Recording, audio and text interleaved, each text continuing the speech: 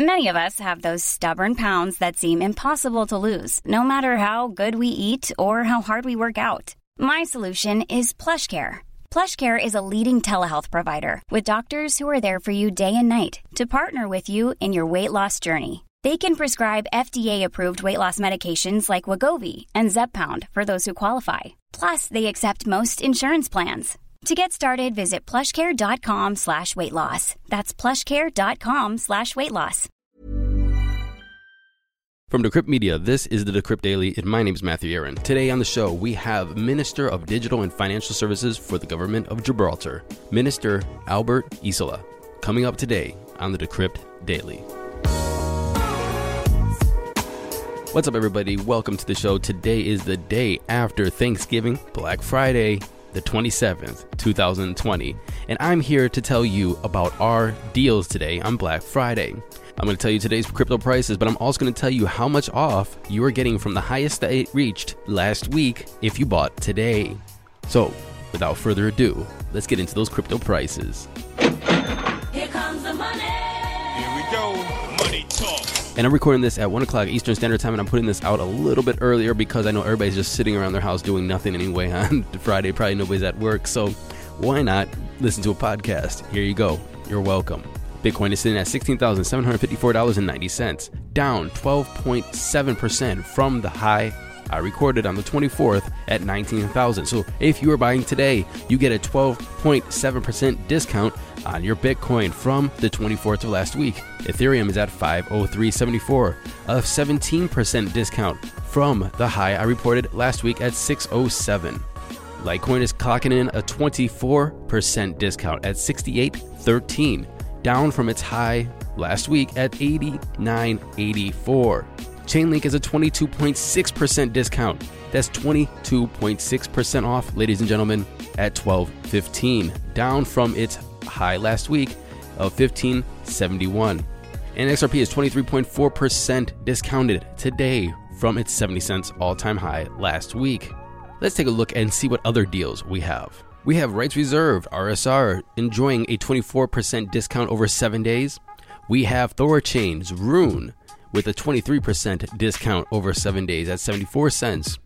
We have Aave with a 22% discount at 59.78. Uniswap, 15% off today. Ladies and gentlemen, that's Uniswap at 15% off at $3.28. And Polkadot is a 15% offer today for a limited time. I'm telling you, it's for a limited time. 15% off at $4.66. I think it was well over $5, around $5.50, $5.60 last week. I know these deals won't last long, so you better act fast. Better act fast. Black Friday. Ladies and gentlemen, it's Black Friday. Now, ladies and gentlemen, I am not telling you this because I'm giving you financial advice. I'm not telling you to go out and buy anything. I'm just telling you the discounts that are happening right now, the percentage off, the downs of the market right now. This is by no means saying go take your money and dump it into any coin. Please, this is not financial advice. But what I am saying is some people in this space just drive me nuts. I said it yesterday in yesterday's podcast. I saw it on Twitter all day yesterday. You know what? And it's not even the hungry or thirsty people trying for attention. It's not the influencers. It's not the new people that are scared because they just bought Bitcoin at $19,000. It's not even the long hodlers. Obviously, it's not the long hodlers because we know better. You know who it is? It is the media companies that are getting those clicks because they're saying the sky is falling. Bitcoin went tits up. Oh my God, everything's liquidated. MicroStrategy lost $100 million or what, so on and so forth. MicroStrategy, I want you to know this, their stock is up like crazy. Best performing stock my buddy has. I just saw him post it on Twitter. Best performing stock he has is up. But we're going to talk about their Bitcoin holdings. It's just frustrating. It's frustrating that we just can't have honest media. Media that is there for informing people about what is going on. A correction is totally normal. A pullback is totally expected. But for some reason, we want to dramatize and amplify what is happening to make it the end of the world. Every damn day, the end of the world is coming. Why? And it's the media companies. It is the media companies that need to have that title, need to have that clickbait, need to have that headline that says the sky is falling. Instead of doing the responsible thing and saying this is totally expected, this is totally natural, and this is totally healthy. Watch this happen, watch the correction happen, and then let's look at the future. Let's look at the history. Let's look at everything that we know to be true about a market. When things are trending up, it's going to do these ups and downs, but it's still trending in an upward fashion. And when things are trending down, it goes up and down again, but it trends down. We're not in a down market right now. Everybody can see we're trending up. So what's the worries, guys? What's the worries? And furthermore, here is the bullish news. Is not only our banks, not only our institutions, not only wealthy individuals are getting into the space and buying Bitcoin, but also places like Gibraltar, where I have the Minister of Digital and Financial Services, Minister Albert Isola, going to come and tell about how they are making legislation and framework and laws to foster this emerging technology. Now that's bullish. Here's our conversation. Albert Isola, how are you doing? Welcome to the show, sir. Very well, thank you. It's nice to be with you. I've had a burning question that I've been wanting to ask and talk to you about for a long time, and I'm really happy that you carved some time out of your schedule to come on and talk to Decrypt Media. I want to know about the switch to digital currencies from countries around the world. There's been a lot of talk about the dominance of the U.S. dollar, the dominance of the American government, the dominance of the American government's leverage to U.S. dollar globally, and the need for of being autonomous economically and being sovereign by nations around the world, especially smaller nations that have to almost kind of cave to the power of bigger nations. And digital currency might be a way for them to maintain some control. Can you talk to me a little bit about digital currencies and the ability to maintain sovereignty and autonomous economies in the future using Bitcoin or other cryptocurrencies? Well, I think the question is as large as the number of words you've used to ask it. The repercussions of the question are significant and vast. I think that at the end of the day, when you consider where we're trying to get to with the use of digital currencies, it's to make life easier for its citizens, to make transactions quicker, safer, bringing in new reams of compliance mechanisms and corporate governance, which actually are better than what we've currently got today using traditional mechanisms. And so there is a whole string of different reasons as to why we would want to engage with digital currencies. And different countries and different sovereigns will have their own reasons for doing so. For example, the Chinese reasons may differ from the ones that the US would have as to why they'd wish to encourage digital currencies. For small communities like ours, it's not so much a question of whether we'd want to replicate the traditional currencies with digital. It's about being able to have our citizens working in a different way, in a way which is far more akin to technology and the modern way of doing things. Because today, compared to 10 years ago, 20 years ago, and 30 years ago, things happen very much quicker. And in some cases, and in some of these instances, very, very much better. And so as governments, it's our responsibility to pursue the innovation and the way that these systems are working to facilitate that. And what we've done here, as you said, small countries, it's not so much a burning need to have an alternative currency, but more wanting to encourage innovation, fully understanding that innovation can only happen if it comes within some form of regulatory framework, and having the speed and the agility to move quicker than larger countries have to implement it. And so what we've done these past 3 years is work on providing precisely that sort of regulatory environment and framework to encourage innovation, but safely, in a way that consumers who use it can trust it. My view, and our government's view, has always been from the day that we first started working in this space, is that if you can't engage with this technology safely, you're not going to enjoy the mass adoption that it will need to be successful. Our view has always been, let's encourage the use of this technology safely. The Bitcoin, the blockchain, these are all innovative platforms which we fully encourage, but to be used safely. And by that, we mean having a pragmatic regulatory approach to how we should allow businesses in this space to work in this space further.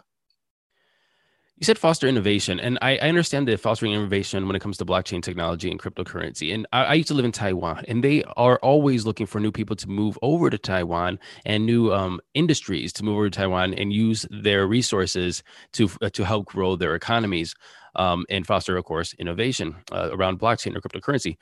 When you say foster innovation, are you talking about the blockchain innovation? Are you talking about the ability for a place like Gibraltar to reach out and engage in the world in a more efficient manner to foster any kind of innovation? I think the answer is both. I think what we're doing here is at the cutting edge of how some of these private sector firms are operating using the regulatory platform that we've set up for them.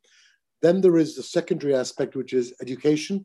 We have set up courses hand in hand with private sector firms to leverage their expertise at our teaching establishments, like our university, in furthering education and knowledge and research in the blockchain space. And thirdly, as a government ourselves, we're looking at how we can use some of this technology ourselves to make our own systems more efficient and basically improving them by using the technology in a better way than the current technology we use, which is being superseded by some of these that we're seeing coming in now, particularly in the areas of identity and transfer of ownership, where smart contracts and blockchains are very efficient. I like that you said that you are trying to foster both. One, the innovation when it comes to the blockchain and cryptocurrency, plus other innovation that allows your people to contact and deal and trade and do business with the rest of the world in a more efficient manner. I guess, is it cryptocurrencies that you're looking at? Is it blockchain, or is it more of a CBDC way of currency that will allow you a better and more efficient way to do that? The way I see this comes in stages and phases. So from where we're looking at this, the first phase has been to set up a regulatory framework and invite firms to come with the same vision and work from here in some of these areas. That's the phase one. So we've done that. We've now got around 15 firms and another 10 in the pipeline going through the regulatory application process to set up and work from here. So we set up the platform, they come and they work here, and then they begin to use cryptos through their own businesses, which we are not involved in, obviously. They start to work with cryptos, and I see the DBCs coming as the next stage after that. So I think the evolution of digital currencies comes from more and more firms adopting the technology, adopting crypto, and then the digital currencies become, the central bank digital currencies become more of an obvious user experience for people who are already familiar, which is why, for example, the Libra program, the interesting thing about the Libra program is it will overnight give you mass adoption. People all over the world will become very familiar with what a digital currency is, how easy it is to use, and how it will operate. Very so true. That's a great catalyst for this whole space, and I think it'll have a big impact on it. I think I was a little bit, there was a little bit of hubris there to assume that everybody that might be listening understood the problems or the unique situations that a place like yours, a country like yours, would be facing. I was wondering if you could tell us, what are those unique problems that a country faces like yours with a smaller GDP or a smaller population, and it's still using the Gibraltar pound, which is its own currency, that might be looking at these different ways to innovate transactions and banking and commerce? So all small territories, and you referred to this in your very opening question, all small territories have to be innovative to survive. Businesses today are very mobile. They can pick up and go tomorrow. And so each of our small territory governments have got to be creative, innovative, and agile if we're going to be seeking to attract niche areas of business. For example, in Gibraltar, we have around 20% of the UK motor market insurance. That means almost one in four cars driving around the UK has got a Gibraltar insurance policy in its glove compartment. That's a huge number for a place the size of Gibraltar. We started working on that 15 years ago and have developed to have 20% of the market today. In online gaming, 25 years ago, we started by contract regulating online gaming firms when they were telephone betting, because of course, 25 years ago, there wasn't mass adoption of internet. Today, they're now all online.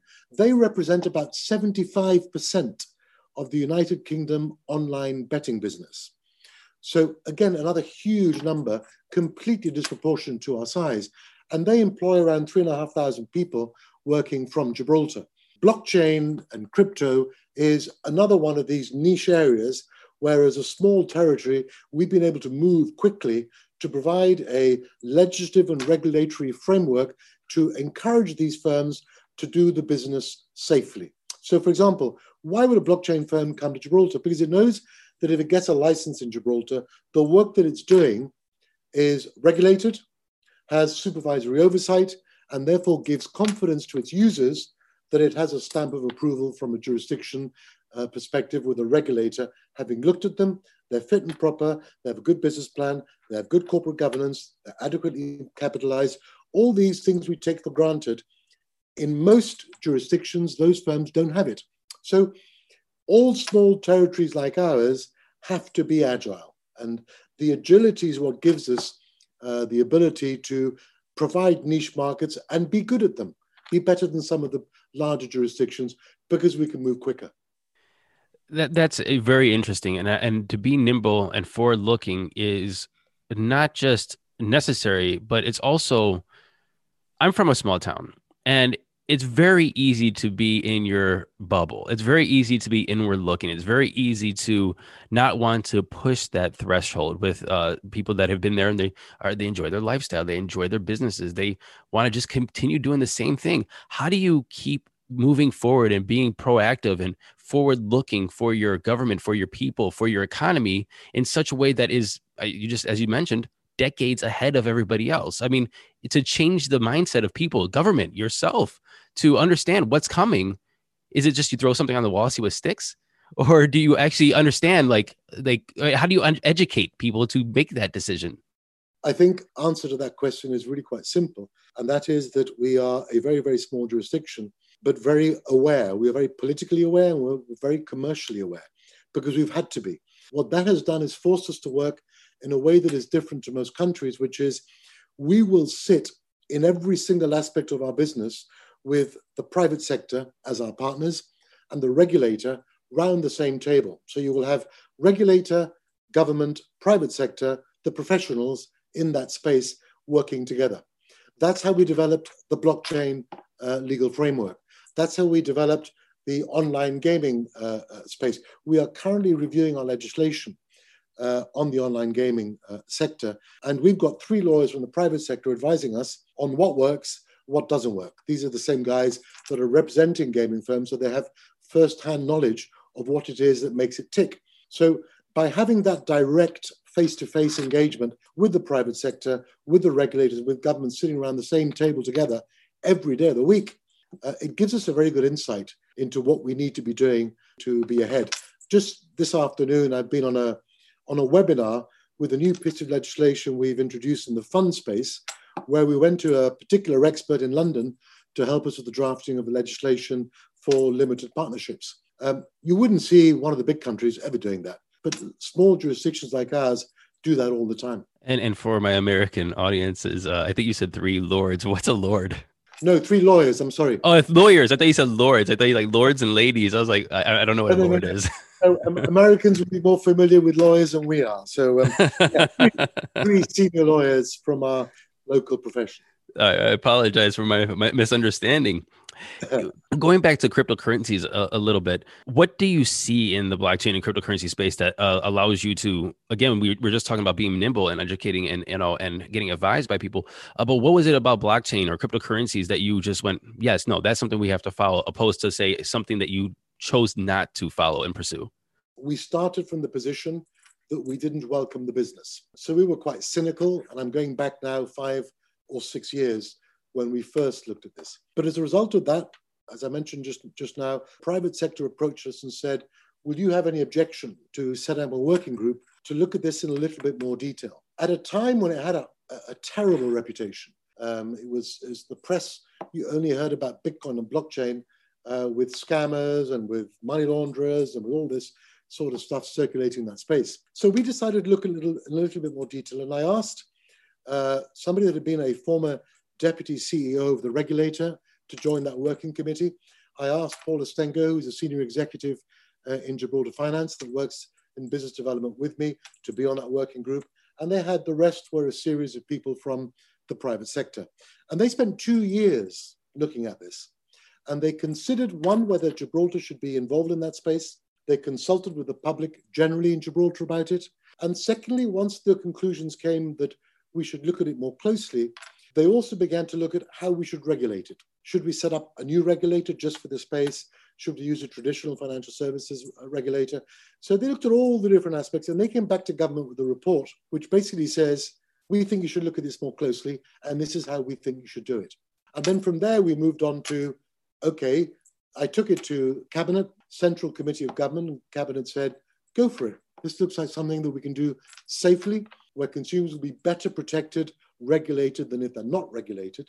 And as a result of that, we engage in the process which led to our legislation becoming effective on the 1st of January 2018. So we've been in this game with a full set of laws in place for what is coming up to the end of 2 years.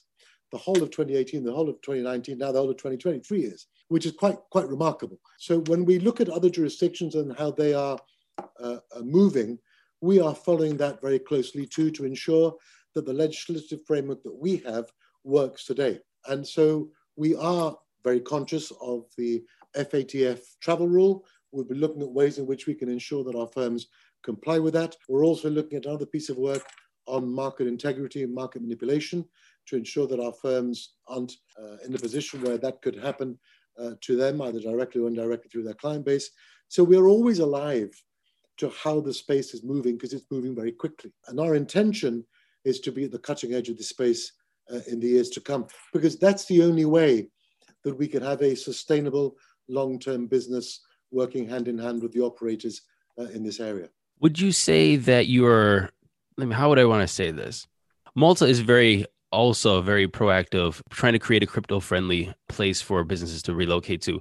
Would you say that you are in competition with them? Do you say that you are acting in a different manner than them? I wouldn't know the difference between Gibraltar and Malta in ways of legislating. What are the differences, and how can somebody that's going to navigate into trying to set up or establish in either of those territories, what would you say those big differences are? If I was going to draw one difference, I think it would be that I think we are a much smaller jurisdiction, and therefore we are very much more selective. We are the premier online gaming jurisdiction in the world with only 14 B2C businesses here. We don't want hundreds. We are very selective. We want a small number of very good quality firms. And we have found that has worked for us well in financial services and also in the online gaming space. Malta's position, I suspect, is slightly different. They have hundreds of licensees. And I think the approach is different. In the blockchain space, we were definitely the first jurisdiction to get a legislative framework out and in force. In January of 2018, we announced, and we made that public in October of 2017. And we have worked with many other jurisdictions. We've worked with the European Union in sharing with them our philosophy at the time and our ideas. I myself have been to New York to speak at the events there and in other places, Silicon Valley, in talking through what our vision is for the space. So I think, again, I use the word agile again. We've been very agile in how we've moved, but always from a position of being very careful with who our regulator will allow through in terms of ensuring that they meet all of our requirements. So we don't apologize for setting the standard high. We are small enough to be able to do that. And it's something we will continue to do in the future. What are the advantages of such exclusivity, and what are the disadvantages? I mean, you already said it's exclusive. It's harder, but is it more of the cream of the crop? Can people trust the companies that are based in Gibraltar better? Is it a higher barrier of entry when it comes to cost for a company? So what's the pros and cons of being so exclusive? I think you said it. Firms that are here are very proud of the reputation that the jurisdiction gives them. And we enjoy that reputational benefit with them together. And to have that, they've got to get through all the loops that we put before them in the licensing and regulatory processes. So for us, we only want people here that care about their reputation as much as we do. And so the fitness and propriety of the individuals and of the firms themselves for us is very, very important. We can't have lots of firms causing problems with not doing things properly, because it hurts us as much as it hurts them. So the approach has always been be selective, have a high bar. That's what our own firms who are here today are telling us. Don't drop the standards, stay as we are, hold tight. And that's what we absolutely intend to keep doing. Switching a little bit to more global politics, how worried are you? Look, COVID is going a little bit crazy around the world. And as a result, countries are locking down. The United States is doing what the United States is doing. And it printed a lot of money back in the summer, 2.2 to $2.6 trillion, 20% of what people say of all of US dollars in existence got printed over the summer. Does that worry you as such a small country? And do you think that a lot of this innovation that you're doing is you're trying to expedite this because of the possible inflation or repercussions of the economic strategies that the US or the EU is taking right now as in the wake of COVID? Look, I think that the pandemic is going to have horrific consequences on all of our economies, big and small. What I do believe is that very small territories like ours are able to deal with these world crises rather better than the larger ones because of our size. If you imagine you're on a ship, I think you'd much rather be in a very, very small seaworthy ship than a very large one that can get smashed to pieces. You might move around a bit more, you might get bumped around and thrown around a little bit more, but your chances of survival are probably a little bit better. And so as small economies, again, our ability to have what we have, which is a diverse economy, where we have financial services, we have online gaming, we have tourism, we have the port, the largest bunker port in the Mediterranean. All of these little bits contribute. And in the past, the COVID pandemic is different. In the past, whenever there's been a hit on financial services, the other industries will chip in to see us through. We've never had one event that has hit all of the sectors at the same time as this one does. It's almost the perfect storm. But look, our financial services firms and online gaming firms have carried on throughout this COVID pandemic almost unaffected. They've carried on working, whether they're working from home or working from their offices, they've carried on working. And that's quite remarkable. Our retail and wholesale trade, our hospitality trade has obviously been very, very badly damaged by it. And they've shut down because we've told them to shut down. But we haven't given any support to our financial services firms or our online gaming firms. They've carried on operating through the entire pandemic without any direct government financial support, which is quite remarkable. And that's not because we didn't want to. It's because they stood up right at the beginning of this pandemic and said, we don't need financial help for now. But if we do, we'll come back. And up until now, they haven't. And that's a credit to their resilience and a credit to their ability to work through these difficult times. What do we face? Well, like any other jurisdiction, we've had to borrow money because what's happened these past 6 months is we've had to spend more than usual because we're providing financial support to the retail sector, the hotel sector, the wholesale sector, the hospitality trade. We're receiving very little income because obviously we haven't been receiving the same revenues that we normally would.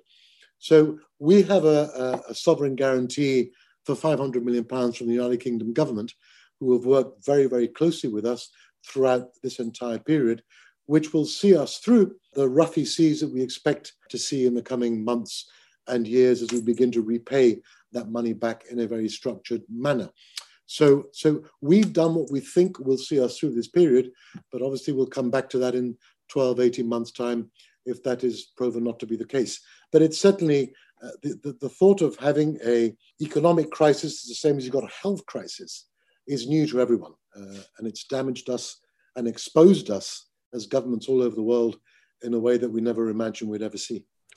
I guess my question was, and thank you for that, is it is a global pandemic and a global thing that we all have to deal with.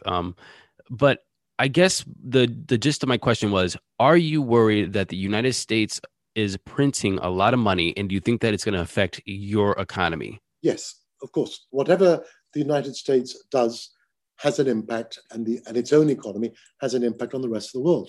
It's the largest economy in the world. Of course it does. So in terms of the flow of that impact on us, It'll take a little longer to hit us, but hit us it will at some stage in the future. When, I wouldn't dare to guess. It's not my area of expertise. Understood. Rounding this conversation, and before I ask this last question, I want to say thank you very much for your time. The Bitcoin and crypto prices are rallying these days. I think everybody's getting excited. Everybody is looking for a new future. I mean, the price of Bitcoin, I guess we could just say it's a measuring stick of adoption, of acceptance, and regulation, a lot of different things. How are you looking this latest rally from Bitcoin in the crypto space? And I don't want to just say, is it bullish, but how are you looking at this in terms of mass adoption of the future of cryptocurrency in the crypto space and Bitcoin? I see the value of the Bitcoin, particularly in these past 10 months since the pandemic began, where we've seen a lot of volatility in currencies that are traditionally stable. And you've seen that stability in the Bitcoin, which is a little bit bizarre.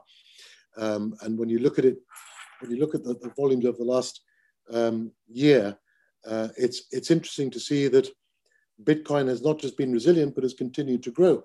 What is driving that? Are there individual groups pushing that in one direction or another because it suits them? Possibly. But as we get to a more stable and regulated environment, I believe that there will be greater and greater adoption. I believe more and more institutions will begin to work with this more than they have in the past, as it becomes more and more regulated and international standards are applied to its usage in the future. We are seeing, for example, in Gibraltar, firms coming in now looking at accepting Bitcoin as an asset for the purpose of lending you money. Nice. That's not going to come because we've seen it and it's coming. It's already here with us. So I think that all indicates to more and more adoption, particularly of Bitcoin, more than the other cryptos. And I think that's good for the space and good for those people who are in that space. Minister of Digital and Financial Services for the Government of Gibraltar, Mr. Albert Isola, thank you very much for coming on the show, talking to us, allow me to ask random questions at times, but things that I've always been curious about, and we've been setting this up for a couple months. I appreciate your time, sir. Matthew, thank you very much. It's been an absolute pleasure. Thank you. Thank you for listening to this episode of the Decrypt Daily. My name is Matthew Aaron. Tomorrow on the show, we have back Mr. Sergey Nazarov, co-founder of Chainlink, and he's going to talk about the compound exploit that happened the other day. I've been waiting to cover this. I know it's not the freshest of fresh news, but with his expertise, I think he could do it a little bit better than I can. So I'll be back with that conversation tomorrow. Until then, happy hodling, everybody.